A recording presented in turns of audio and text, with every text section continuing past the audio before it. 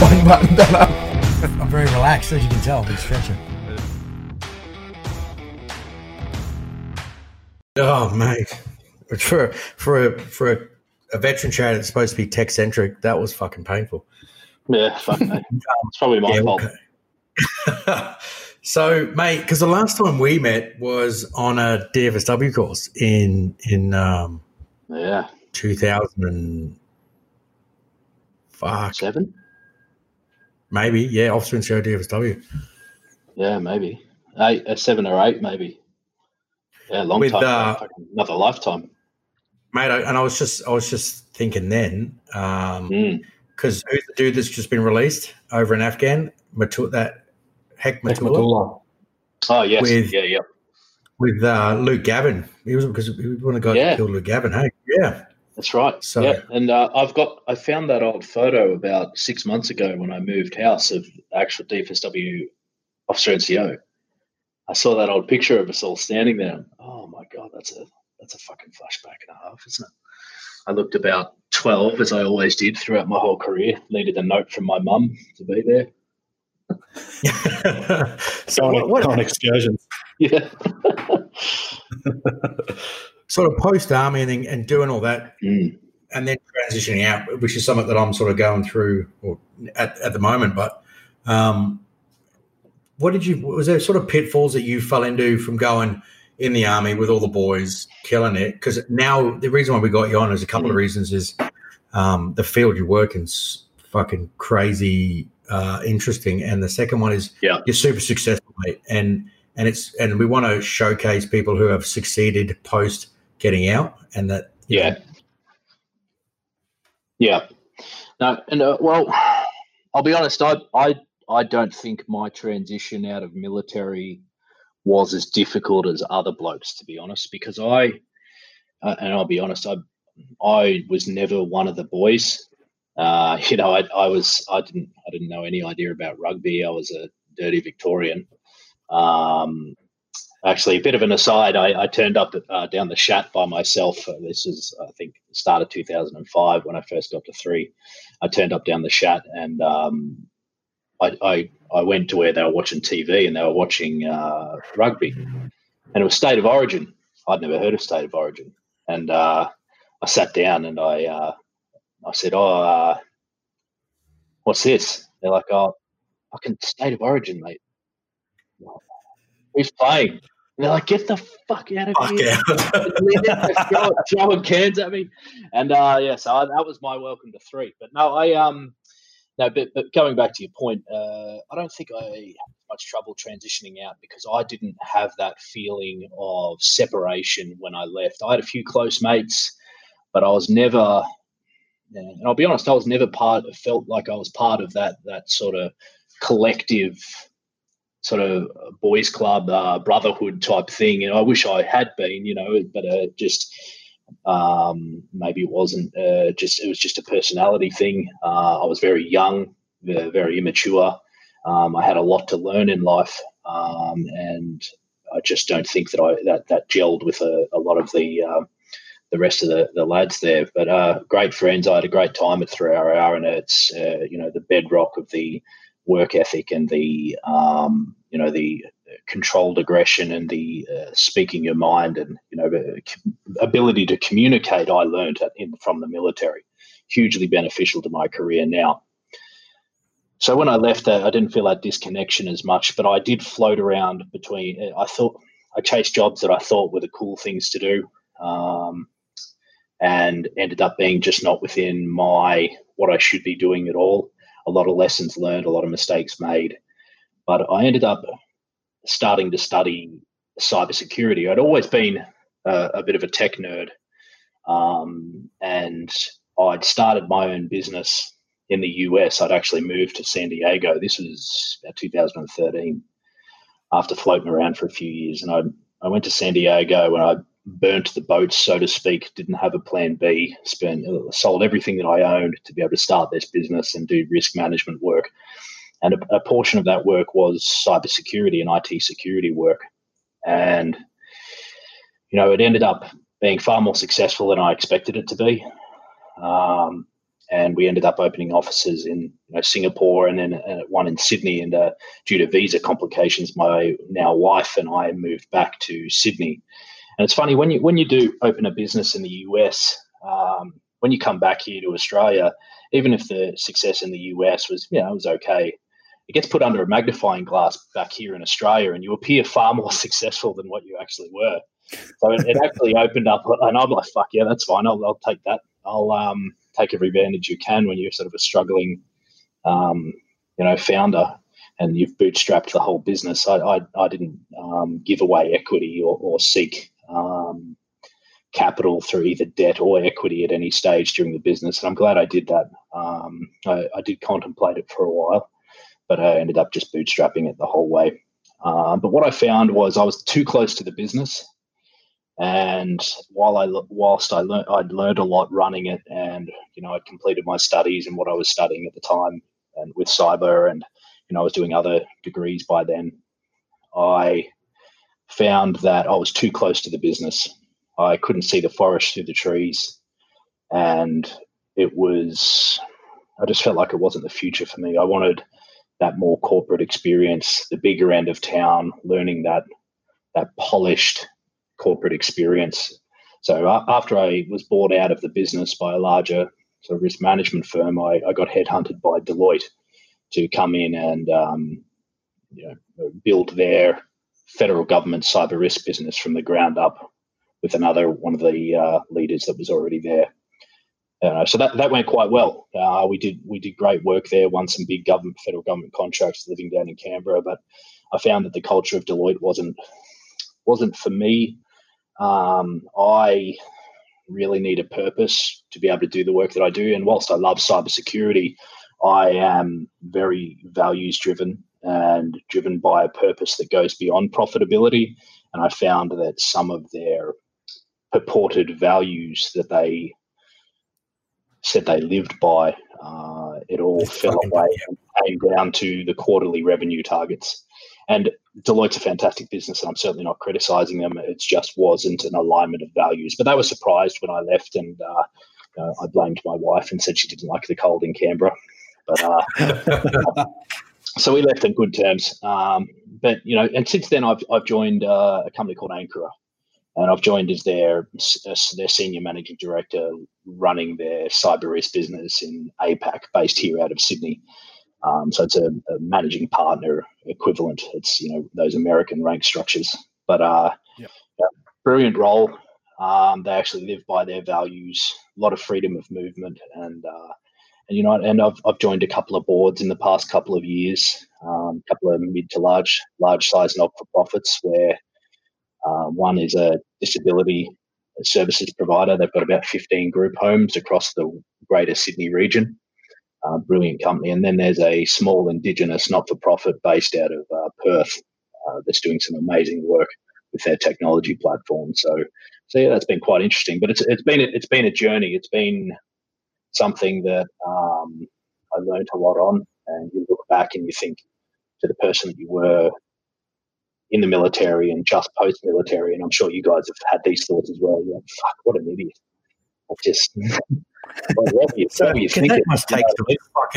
That must take some balls, man, to sell up and go, you know what, I'm putting my eggs in one basket and I'm going to San Diego. Like, there's people that would never do that, man. People that would never step foot forward. A lot of people, I think. No, and I don't think that makes me, braver or better than anybody else. I think I just saw what the potential was in this market in cybersecurity, and it's very rare you'll find somebody that goes from being a shit-kicking grunt to a managing partner of a big consulting firm within under a decade. Usually takes about 20 years to do that sort of thing, but that's not because of me being anyone special. It's just because of the industry and the rapid growth that it's experienced. And I sort of saw that before it all started kicking off in a massive way. And I saw that experience in the US would carry a lot of credibility and brand assurance for me as an individual.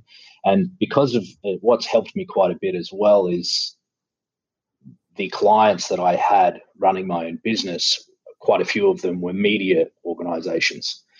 And whenever something to do with cybersecurity or one of my relative topics that I cover came up around tech or anything, they'd give me a call because I was the only person they knew, and then I'd have my router head up in front of the TV. And to this date, whenever I get my head on the TV, one of the blokes from almost always from 3 will send me a message. Yeah. Fuck, mate, you've got a head for radio, I tell you.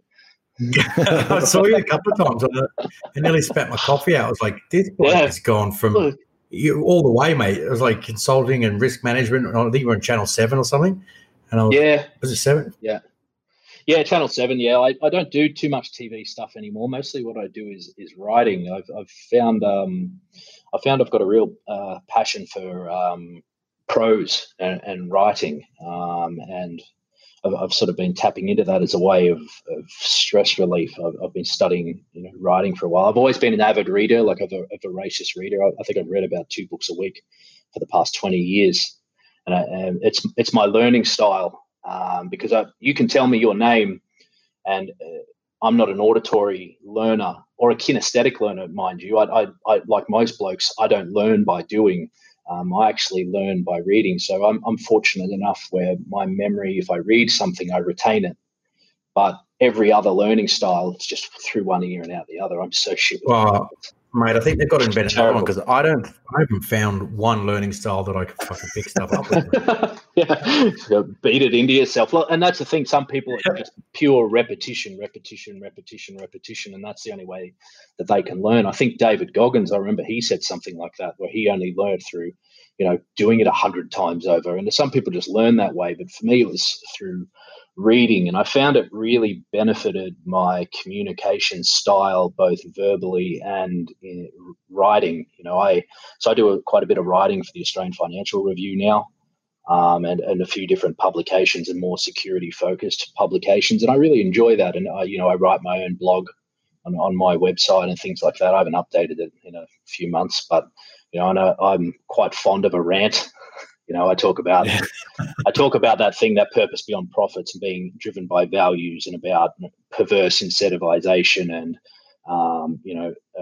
intangible assets and things like that I'm really quite passionate about, that are newer subjects to the Australian environment, or the wider corporate environment anyway. I know most financial pundits, they talk about it a bit, but I see people like us as representatives of everything that corporate leaders should be in Australia, and particularly veterans.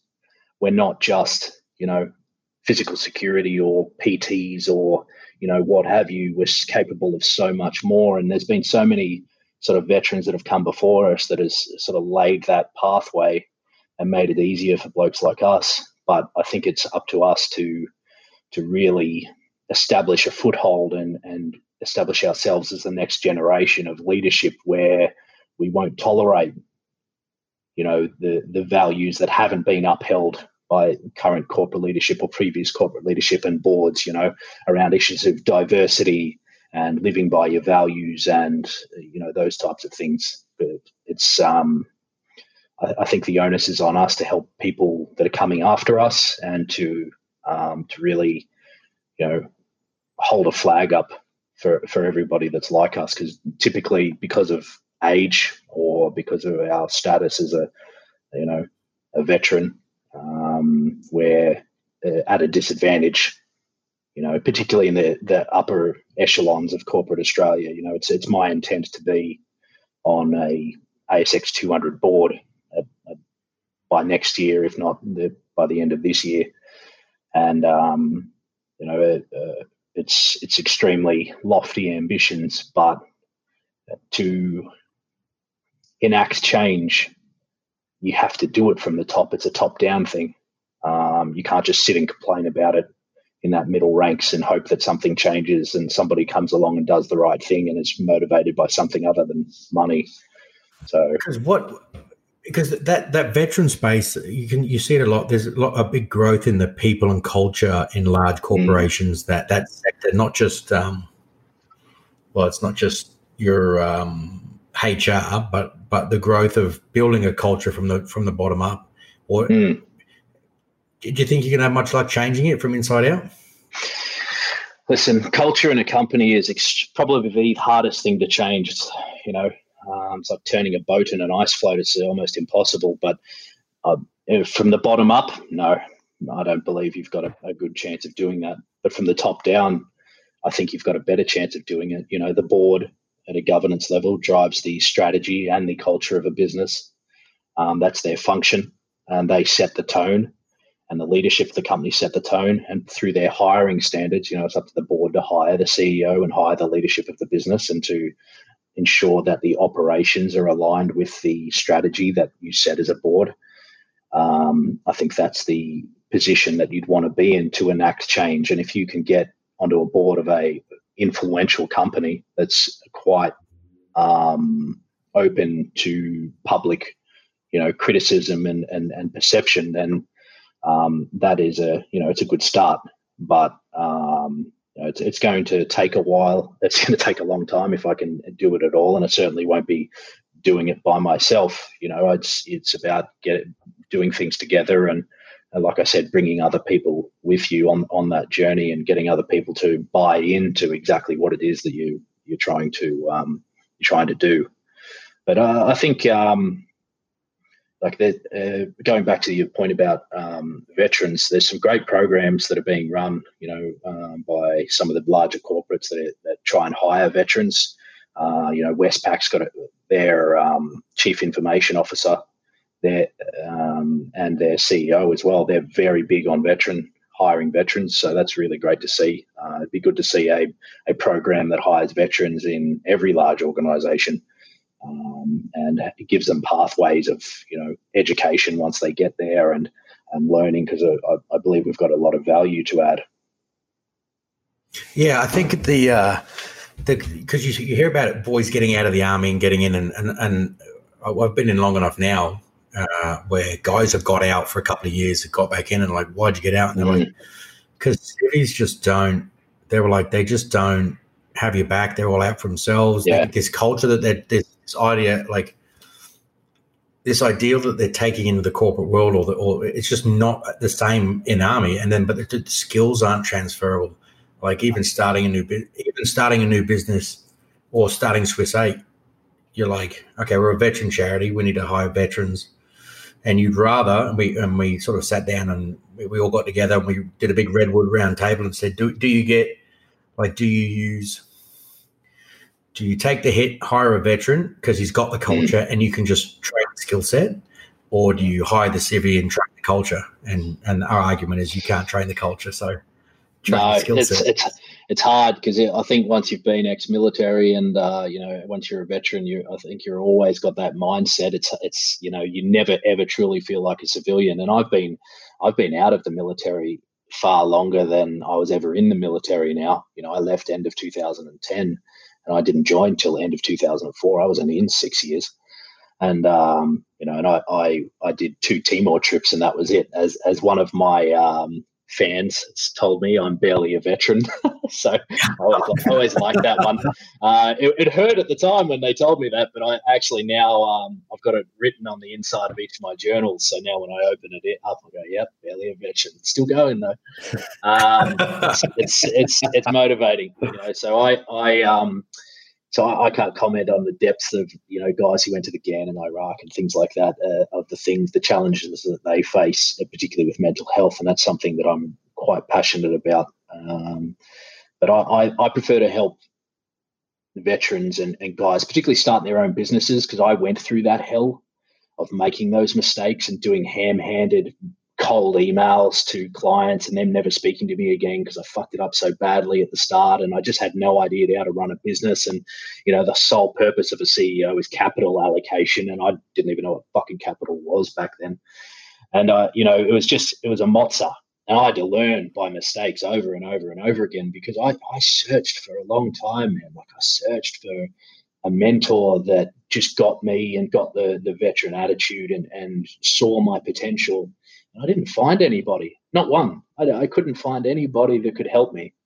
And I was devastated. I felt so alone for so long, for so many years. And I actually had some troubles of myself, sort of mental health wise, like with, anxiety and depression, particularly anxiety. That really hit me quite badly, particularly with a lot of the media work I was doing, and the, fear of criticism and the fear of not being liked and being judged by people. That really played on my mind for many years. I felt adrift. I didn't feel like I had an anchor point. Fortunately, I had my now wife, who was that rock for me during that time. But and I did end up seeing the light, through the trees.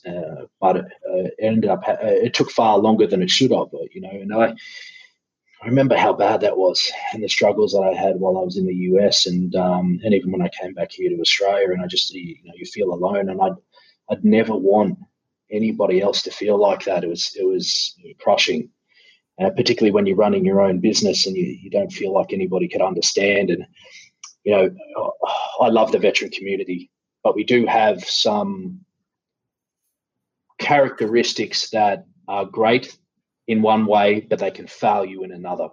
And that's that constantly have to be the tough guy, having to hold everybody up and having to be the protector. And, you can't show any sign of weakness, and admitting to feelings and admitting to anxiety and depression is, weak sauce, you know what I mean? Or allowing that weakness to show through. But I found and I saw, and I still see even now, every second week I speak to a psychologist / performance coach, not so much for mental health issues, but more to keep me on the right track. Because, we all spent countless hours in the gym, and we honed our bodies and our minds in terms of our work, and, did all the physical stuff for years, but we did nothing with our minds. We did nothing with our mental health. Why would you not spend time in the gym for your mind and your mindset and your mental health?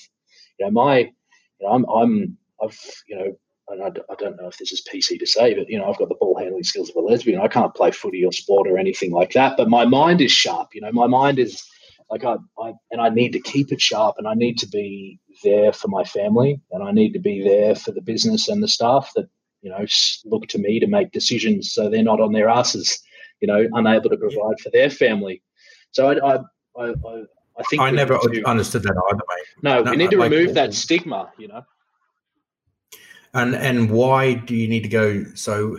And that's the whole reason we started the proactive mental health charity, was so that go and see a performance coach, a psychologist, and do checkups. You go and get services on your car regularly. You don't wait till you run out of oil and then you're like, I don't know why my car fucking stops, like, because you didn't maintain it, mate. Yeah. And people just go down this track and they reinforce bullshit, or they'll go and see a girlfriend or a boyfriend or a mate who is only going to reinforce one particular narrative. Oh, mate, yeah. Won't go with won't have an objective or view of a particular point.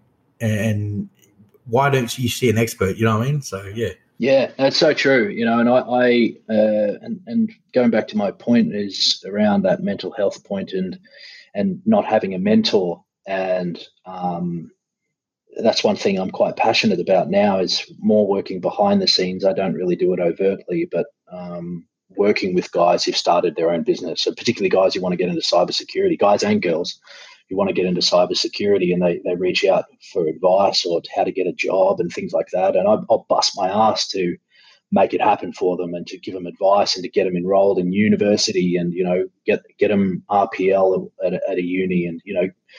And, I think it's important that veterans understand the opportunities that are available to them in this market, and that there's always help available. It crushes me to think of guys who are struggling mentally that think there's only one way out, and even worse, when they do take that way out, it's far, the shit that we've seen, and all boys that we know as well, so needlessly gone, when I just one fucking phone call, and I know what if and if only are poisonous terms. You can't go back on the past, but I want to prevent that from happening in the future. And what veterans need more than anything else is a purpose.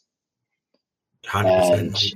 And have a mission, and a mission where others are along for the ride with you, where they're not by themselves, and that you've got a collective group of people there that aren't going to fucking judge you, that just because you have lofty ambitions and you want to reach the very top of your craft and you can put your foot down and go, yes, I am this or I am that, they're not going to cut you down because of tall poppy syndrome or because of misplaced insecurities that they have that they project onto you because they lack the courage to stand up and say, I am as well. And that is an issue that we do have as a veteran community. We can stand on our soapbox and blame the DVA as much as we fucking like, and they do have their failures, of course, a myriad failures, but we owe it to ourselves to be there for one another. The military is a great proving ground for people like us, but not everything in the military is transferable. That you don't have to be a killer every day of your life. There's nothing wrong. It takes courage to be kind constantly. Even if you might disagree with somebody, what they've said or anything like that, being there for one another, we owe it to one another, and to not judge and to be kind, and it's hard to find, it's difficult. There's great groups, and I think the veteran community is improving, and I think we're being more and more there for each other and letting go of the tough guy bullshit and finding out what everything truly means once you join the civilian environment and who your real friends are. But it's changing. I feel the tide is turning. I feel that especially guys like yourselves who are really putting that mental health messaging and that courage and that having the courage to speak out and to say, what, I'm not okay. I could use a hand. Just a call or just to put things into perspective. And you have no idea of the ripple effect of what your actions will do as a business at Swiss 8. You might only see the first-hand ramifications of your efforts, but I guarantee you there's a ripple effect, second and third factor, where the families and the people that have their dads or their mums still there or what they go on and do and whose lives they affect down the track. I think it's laudable what you guys do. I think it's about trying to cheers, mate. But it's just about taking that victimhood away from people and being like, you don't have to be a victim. We're not victims. No. Yeah. No. I think the veteran community is really standing up and starting to empower itself a lot. I agree. The US went through it a few years ago as well. You'd see a tangible change from victimhood to successful businesses like Black Rifle Coffee and things like that. Yeah. And I think dudes are really learnt lessons from other people and then using it as looking up to boys like that and being like, yeah, we can really push through and do some stuff. Yeah. Which brings me up. Are we allowed to talk about the Tech Accelerator up in Townsville next? Yeah, man. Talking about that, you're saying about guys helping out with guys setting up their own businesses and trying to get into it, and you being a mentor. We partnered with the NO Club, which is a side business of an RSL, but we're partnered with them, and it's effectively a tech accelerator and slingshot for veterans and we've just finished one in Sydney this weekend. And we're firing one off on the 21st of August up in Townsville, the Townsville Casino. So, what's it that's called? something it's called NO Club. NO Club. Okay. Yeah. Mate, go and check it out and have a look and I'd love see to. if it's something you want to get involved. Yeah, just a good shout out to all the boys up in Townsville. We're trying to get some people up there, which would be good to get, younger guys trying to get their businesses up and running or their ideas. Yeah. Max, I think you know more details about sort of what they're providing and stuff like that. That's fantastic. I hadn't heard about it, to be honest. That's a great idea. Yeah, be somewhat. Yeah, I think it's going to be mental, mate. So, I mean, the object is funded. We'll accelerate. We'll try and fail their business concepts. We'll move it forward. Give them mentorship over a couple of weekends out of a month consistently. Yeah, fail the business, develop the business, and then fund the It's got to be tech. It's got to be a tech aspect of it. Do you know what I mean? Yeah. And then fund that aspect, whether it's helping them with costs of developing websites or whatever it may be. Yeah, so really excited about it, man. Let's see how we go. Yeah, that's great. I think it'd be worth having people in there, and I'm more than happy to put my hand up and recommend other people as well, but to donate their time to talk about business development and marketing and sales, because what you'll often find with technology founders is whilst they have the technical capability to deliver the products or services that they are building, oftentimes it fails when it comes to actually selling the product or service or marketing the business or allocating capital where it's necessary and investing, and particularly if they do well at first and they have to go to they look for a cap raise.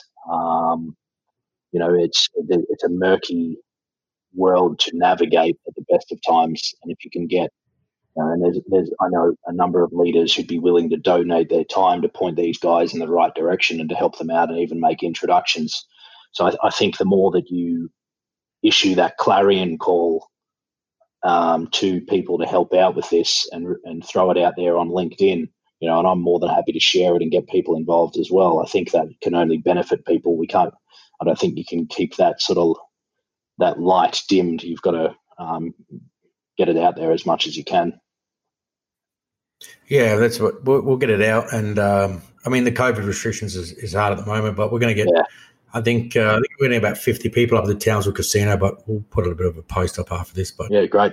Hey man, and there's some fucking cool concepts that I wanted to bring up completely with zero segue. I want to talk about. I want to talk about TikTok. No fucking rule. I want to talk about TikTok, mate. Oh God. Adrian is anti-TikTok, and I'm like, I saw a post about a US senator saying Chinese own it, and you're fucking. So, and we're talking about, so this podcast is like mostly goes out to 18 to 40-year-old dudes chilling in cage. Like it's about 11,000 people listening every week, but it's the boys.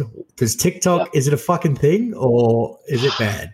Oh man. Well, purely from a privacy and security perspective, the data permissions that TikTok requires of its users upon sign up, and I'm one of the fucking weirdos that reads everything that I sign or sign up for, hence the reason I'm not on Instagram or Facebook.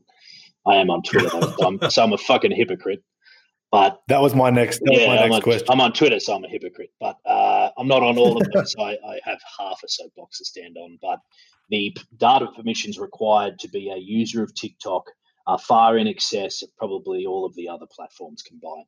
Regardless of whether it's a state actor that owns that platform, the data permissions that you have to give away are far-reaching and wide and go far beyond the required data usage for the functionality of that social media platform. So just on that basis alone, I recommend that people probably don't use TikTok. That's my personal opinion. And disclaimer, not reflective of the opinion of the organization which employs me. Please don't fire me, Ankara. But I think that the argument that it's owned by the Chinese, put as much stead as that by you as you like, but we're more than happy to use phones that have been developed in China and use a lot of other technical and technology tools and bits of kit that have been developed in the same place. And, a lot of our infrastructure is based on or built by Chinese. I think it is overblown, that portion, and it's used more to sell newspapers and advertising to people on TV and news segments. But I think concerning just data and privacy, data security and data privacy considerations, I wouldn't download it, but it's up to each individual what their level of acceptable risk is when it comes to their data. So what's not acceptable for me, for an 18-year-old girl who doesn't give a shit about, what she gives away to the social media platform and just wants to watch those hilarious videos on it, and they are hilarious. My wife has TikTok and she's not going to delete it no matter how much I want her to. But I've watched those videos over her shoulder and I've been crying from laughing. They're bloody hilarious. But I can see the allure of TikTok. But I think for most of us who and some of the boys who love chucking the tinfoil hat on, and they're like, everyone's out to get us. The Chinese, they're watching me through my phone. They're like, Dazza, no, they're not, mate. They're not watching you. They don't want to see you pulling your put in front of porn on the Friday night. No one's watching you, mate. Nobody wants to see it. You've got to think about what your exposure is. You know, is it likely? You've got to think about the whole threat actor thing. Do you have something the threat actor wants? You know, if your data isn't valuable unless it's in aggregate with a shitload of other people's data, then it is highly unlikely they'll target you personally. Same with our government, you know. Not saying you trust everybody, but you have to be realistic about whether you're going to be targeted or not. Yeah, I was a part of a company that was putting a biometric enrollment system in to get people into the building. And so many people were concerned, and they were like, what happens if the Russians get my fingerprints? What is it? I'm like, A, Russians won't want your fingerprints, and B, how do you unlock your phone every day? How you unlock your phone with your fingerprint? Yeah. Are you trusting Apple? Yeah, no, exactly. Yeah, no, it's all about perception, and I think the media likes to jump onto it and they blow it up out of proportion, like they did with the COVID Safe app. Like the COVID Safe app's a massive piece of shit and doesn't work properly, but it's safe security wise, you know. Yep. So yeah, that's the thing. They're like, they'll get my details and where I've been from. Like, mate, I reckon if you have any one of the social media apps, they're like, no, I'm not going to give away my details. Yeah. It's an invasion of privacy. Like, yeah, I know. Yeah, I found that hilarious. And whilst there isn't a direct comparison, and they're not an exact comparison about COVID Safe app, people don't trust the government, but they're like, I am not giving away a name, even though I can use a fake name and my phone number, and it doesn't track me at all. But I'm not giving away any of those details, even if I get sick, to help other people not die. But then as soon as they write that rant on Twitter, they're like, yeah, that's fucking great. And they're like, hello, menu log. Yeah, my credit card details are, I live here. Oh, the CVV number? Yeah, it's 284. And my dog's name is Lawrence. And yeah, no worries. Go back to ranting on Twitter. You're like, oh, yes, the beef rain gang's at the door, but I'm not going to fucking stop someone from dying by downloading the COVID Safe app. Fuck that. So 100%. People are whack. Too many conspiracies going around. Everyone's scared. Man, the whole have you seen the whole QAnon thing out of the US? No. You haven't seen that. So quick overview, the QAnon thing, it's mostly Trump supporters that have sort of been spinning this up. But on a 4chan forum, I think it was earlier this year, someone called Q started posting conspiracy theories, and Q is the highest level of security clearance you can get in the US, apparently. It's some Department of Energy security clearance.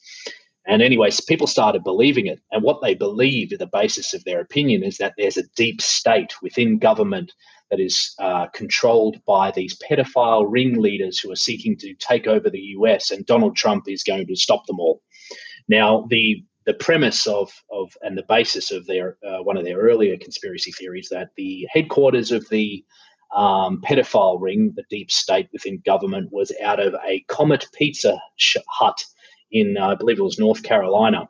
Anyway, old mate comes along with a fucking AR-15 and Colt 9mm, armed to the teeth, busts into this pizza shop and holds everybody up. This happened. It's called Pizzagate. Google it.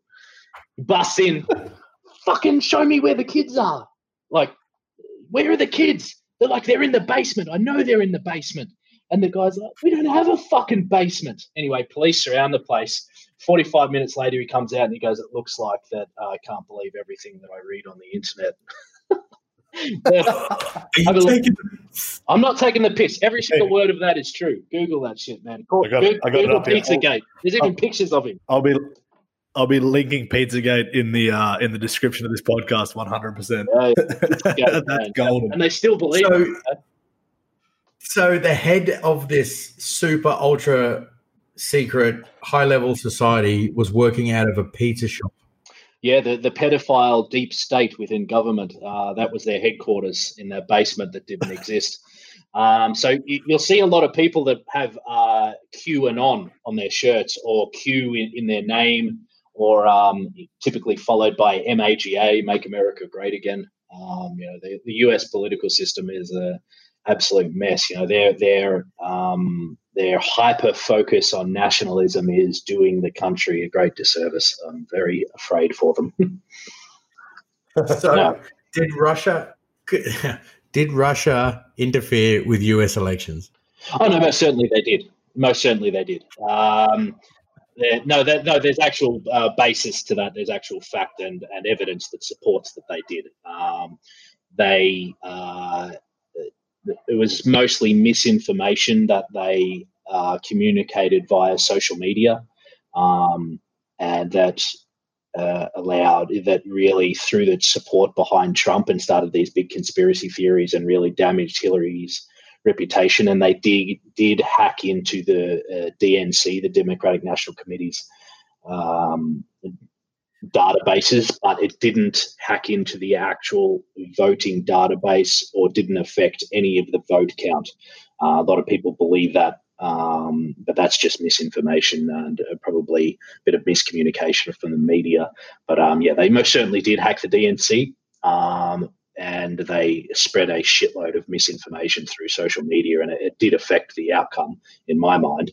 But it was very clear that it was Russian actors, whether it was state-sponsored or a organised criminal group, perhaps paid for by state actors. You never know. It's one of the hardest jobs in cybersecurity when you determining a threat actor. It's called attribution, and it's almost impossible to do just because of the level of obfuscation and opaqueness to the internet. You through VPNs and various other tips and tricks, you can bounce your actual location and where you're doing your dastardly work from, anywhere on the planet.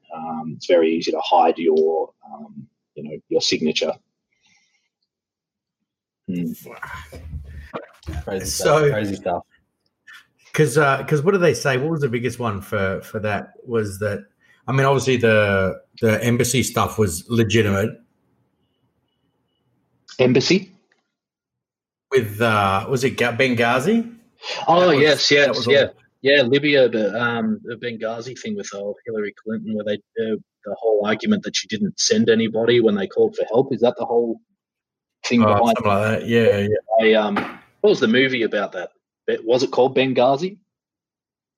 13 something hours. 13 hours. Yeah, 13 hours, or something like that. You can't remember. I like that. Well, there's another one where they do 13 hours. Yeah. Saying the people who the groups that operate on the internet were originally, I don't know what I was reading the other day. I went down, when you start on YouTube and then you start down a particular line, and then before you end up, you're in some left or right conspiracy of the world, probably heading to Pizzagate. Yeah. But it was saying that the initial people that started using the internet originally were the outsiders, and then it generated an entire culture of online stuff that we do today that is buried deep across everything that happens on most platforms, and then that's really set a complete alternate sort of culture, I suppose. I don't know. Yeah, well, I think the advent of the internet came out of researchers needing some way to share their research with one another across different universities, and they ended up creating that network and that web. I think that was the genesis of the internet from memory. I was trying to I only read about this a couple of years ago. It was interesting where it came out of, actually. But it's funny where it's permeated throughout all of our lives now, hasn't it? You've got connected bloody fridges and washing machines and fucking fish tanks and all sorts of shit. Everything you do is wireless. Like if you had have told, you think back to high school, 20 years ago, if you had thought back to high school then when you've got your snazzy 3210 that, your phone could do half the things that it does now, you'd think you're mad. But we take it for granted now, the technology that we have in our hands. It's just amazing. Yeah, I don't know what people. So identity and what people give up, I'm not sure. So they're doing online. Were they doing online licenses soon? So Queensland or New South Wales? New South Wales has. So I use it myself. It's on my phone, wherever my phone is. The digital licenses through the Roads and Maritime Services app, or the New South Wales Gov app, and it actually looks like when you tilt it, you can tell it's not a fake. You can't use screenshots and stuff because it has that sort of back image of the New South Wales crown or shield or something like that, where you can see the reef and things like on different angles, so you can tell it's real. But that's completely rolled out as I think it's a trial stage right now with New South Wales, but it's available to everybody, and it actually replaces the need for a physical license. But so I haven't carried a physical wallet I think probably a good 9 months. I do everything out of my phone, everything. Yeah, I'm the exact same. If I could dump my license, I'd do it straight away. Yeah. If they bring it into Queensland or wherever I am, I'd do it straight away. Oh, it's really handy. Bringing it into Queensland? What's that? Are they bringing it into Queensland? I don't know if they have. I'll be doing it straight away because that's awesome. Because I love having just everything on my phone. So then, what's the argument if you have a tax file number that definitely identifies you as it? So I'm talking about your personal identification and who knows what and all this. You have a tax file number that identifies you to the tax department, right? And you have a driver's license that's now going to be online that definitely identifies you, and everyone's going to get a driver's license. Yeah. What personal data are people trying to protect these days? Like, do we just get on board and just go, for fuck's sake, can we just name, address, and phone? Like, is it because maybe one day they're going to start a revolution and they don't want? No, you're not. You're a middle-aged dude. You're probably going to go to work, stay in the same job you're doing, and fucking die in it. Have two kids. They hate, get divorced, crack on. You're not going to be the leader of the resistance. Yeah, true. Yeah, John Connor. I think that you need a healthy dose of cynicism. I think it is worthy to not just take the government and the people who store our data at their word that, we're doing the right thing, because invariably we've seen that they don't do the right thing unless they're held accountable or the questions are asked. So I think a healthy dose of cynicism is good. When you take it too far and you have zero trust, it doesn't work, and I think you miss out on a lot of the benefits that you can get from technology. It comes down again to your level of acceptable risk, your risk appetite. And, if you look at your data and you look into and do research into the technology and the platforms that both you and especially your family, if you've got young kids or young teenagers or, people that start using social media, it's definitely worth you looking into exactly what their activities are. And there's some great sort of, functions within most technology platforms and technology tools that allows you to, maintain your security and, using and just basic hygiene tips like using complicated passwords, and using multi-factor authentication, having it switched on across all of your apps, and, not using the same password across all your devices, things like that, just basics, and not sharing personal information out everywhere. And just because you've got a security clearance, it's probably not the best idea to put it on your LinkedIn. Things like that. Like you see guys do it a lot. It's not a massive sort of no, but I probably wouldn't be comfortable doing it. It just makes you a hashtag top secret. Yeah. If guys with PV are doing it, they need to get their fucking head read a bit. But baseline or NV1, I probably wouldn't do it. But it's not the end of the world. We should have hit you up before we made our Facebook account. We got hacked last year. Remember that, Mex? Yeah, we got Facebook got legit. Oh, shit. Sorry, not Facebook. We got hit hard. Oh, damn. And we had to all go double factor authentication, all the stuff you spoke about.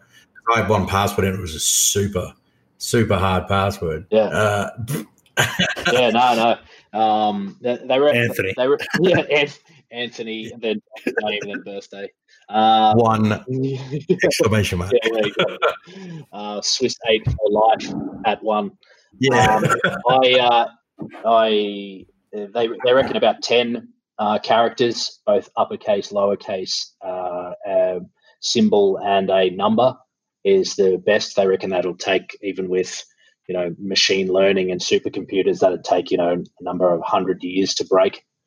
So, so 10 characters with 10 characters, uppercase, lowercase, symbol, and a numeral. Yeah. and that at least 10 characters. And even then, you probably wouldn't even need multi-factor unless you've sort of stored your password in the wrong place. Better to have both, like defense in depth. We all learned that. Yeah. But, yeah. So what is going to happen? Because you spoke about that AI and machine learning. But what about like people just sit at home? Like, do you remember when like the internet first came out? Everyone thought they were literally back in school, sitting in IT class with a N60. I don't know what the fuck it was. Oh, it was like the old IBMs. Yeah. IBMs. Yeah, that's right. And everyone's like, everyone's downloading the terrorist handbook and thinking they're a hacker on the weekend. It's called the Anarchy's Cookbook, mate. Yeah. Yeah, that's the one. People there are people that sit at home and just want to hack shit because I'm completely oblivious to it. Yeah, no, there are, and that's how most people get their start. Is they just enjoy seeing what they can get into. Just fucking around when you're a kid. It's the same sort of kids that they used to prank call people from the for free. They use the redial thing on the old public payphones in the country town where I grew up. We didn't have mobile phones. I was a farm boy. You get bored, you ride your pushy down to the phone box, the only one in town, and start prank calling people, and or trying to get into your neighbour's bloody dial-up internet somehow, and just people that enjoy breaking things. And I think veterans do quite well, as we call them ethical hackers.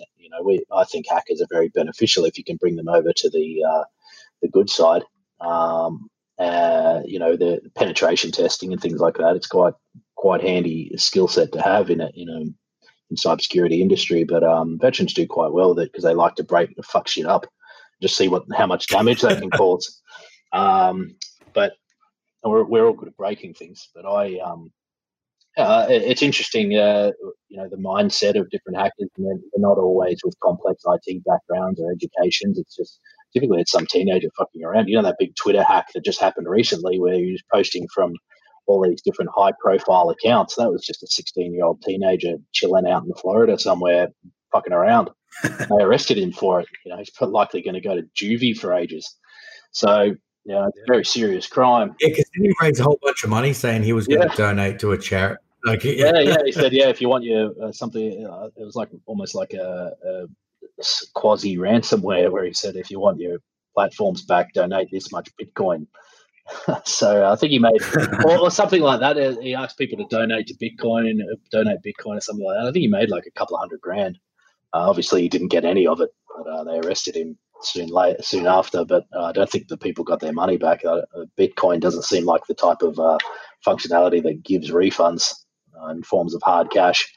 So I think that money, once it's sent, it is. Once it's gone, it's gone. But talking about AI and machine learning, I think it has a very bright future, but I'd be wary of anybody touting the benefits of AI in its current form because nobody's done that successfully yet.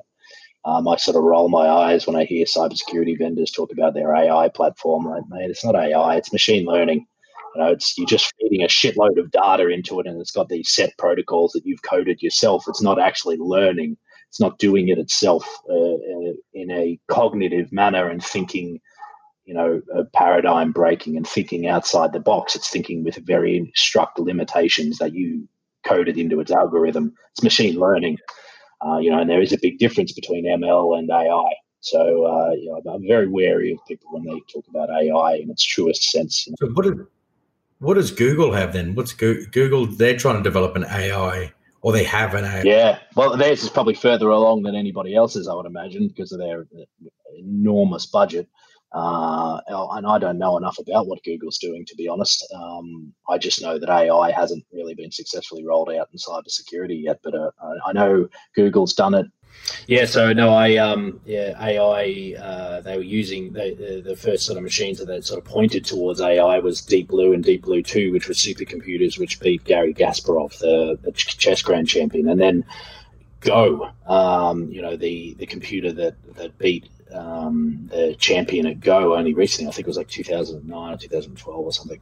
And that was a far more complex game, and it was actually learning as it went along and had to think outside the box, and an unbelievable technology. But, to have the application where one day it might replace the human mind for complex tasks, that's decades away. You know, the machine learning is extremely good at replacing humans for rote tasks or repetitive tasks, but for anything more complex, it's not yet, you know, applicable across really any industry.